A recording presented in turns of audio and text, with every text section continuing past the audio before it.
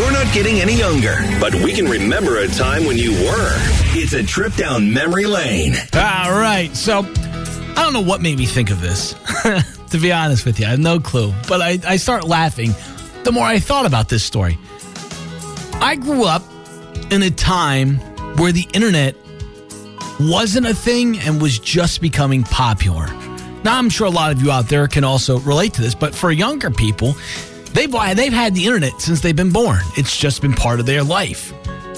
And in 2000, I think it was like 2001, it could have even been 1999. I think it was before the year 2000. We had computer class. You learn to type, things like that. You learn basic programs.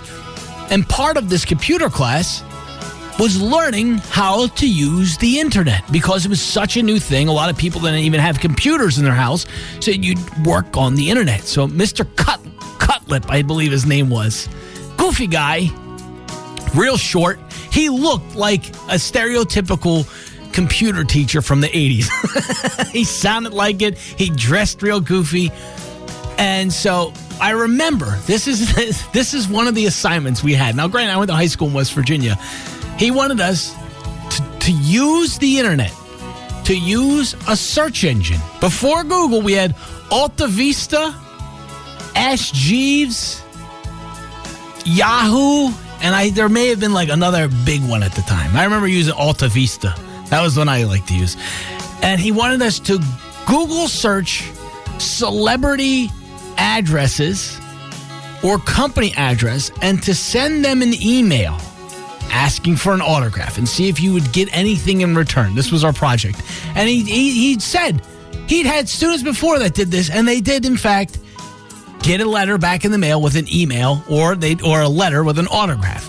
So immediately I look up Hulk Hogan's email, and I looked up the WWF wrestling email.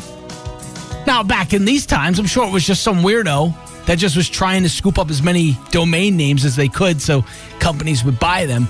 And I remember sending Hulk Hogan an email asking for an autograph. And I remember sending corporate WWE an email stating my name.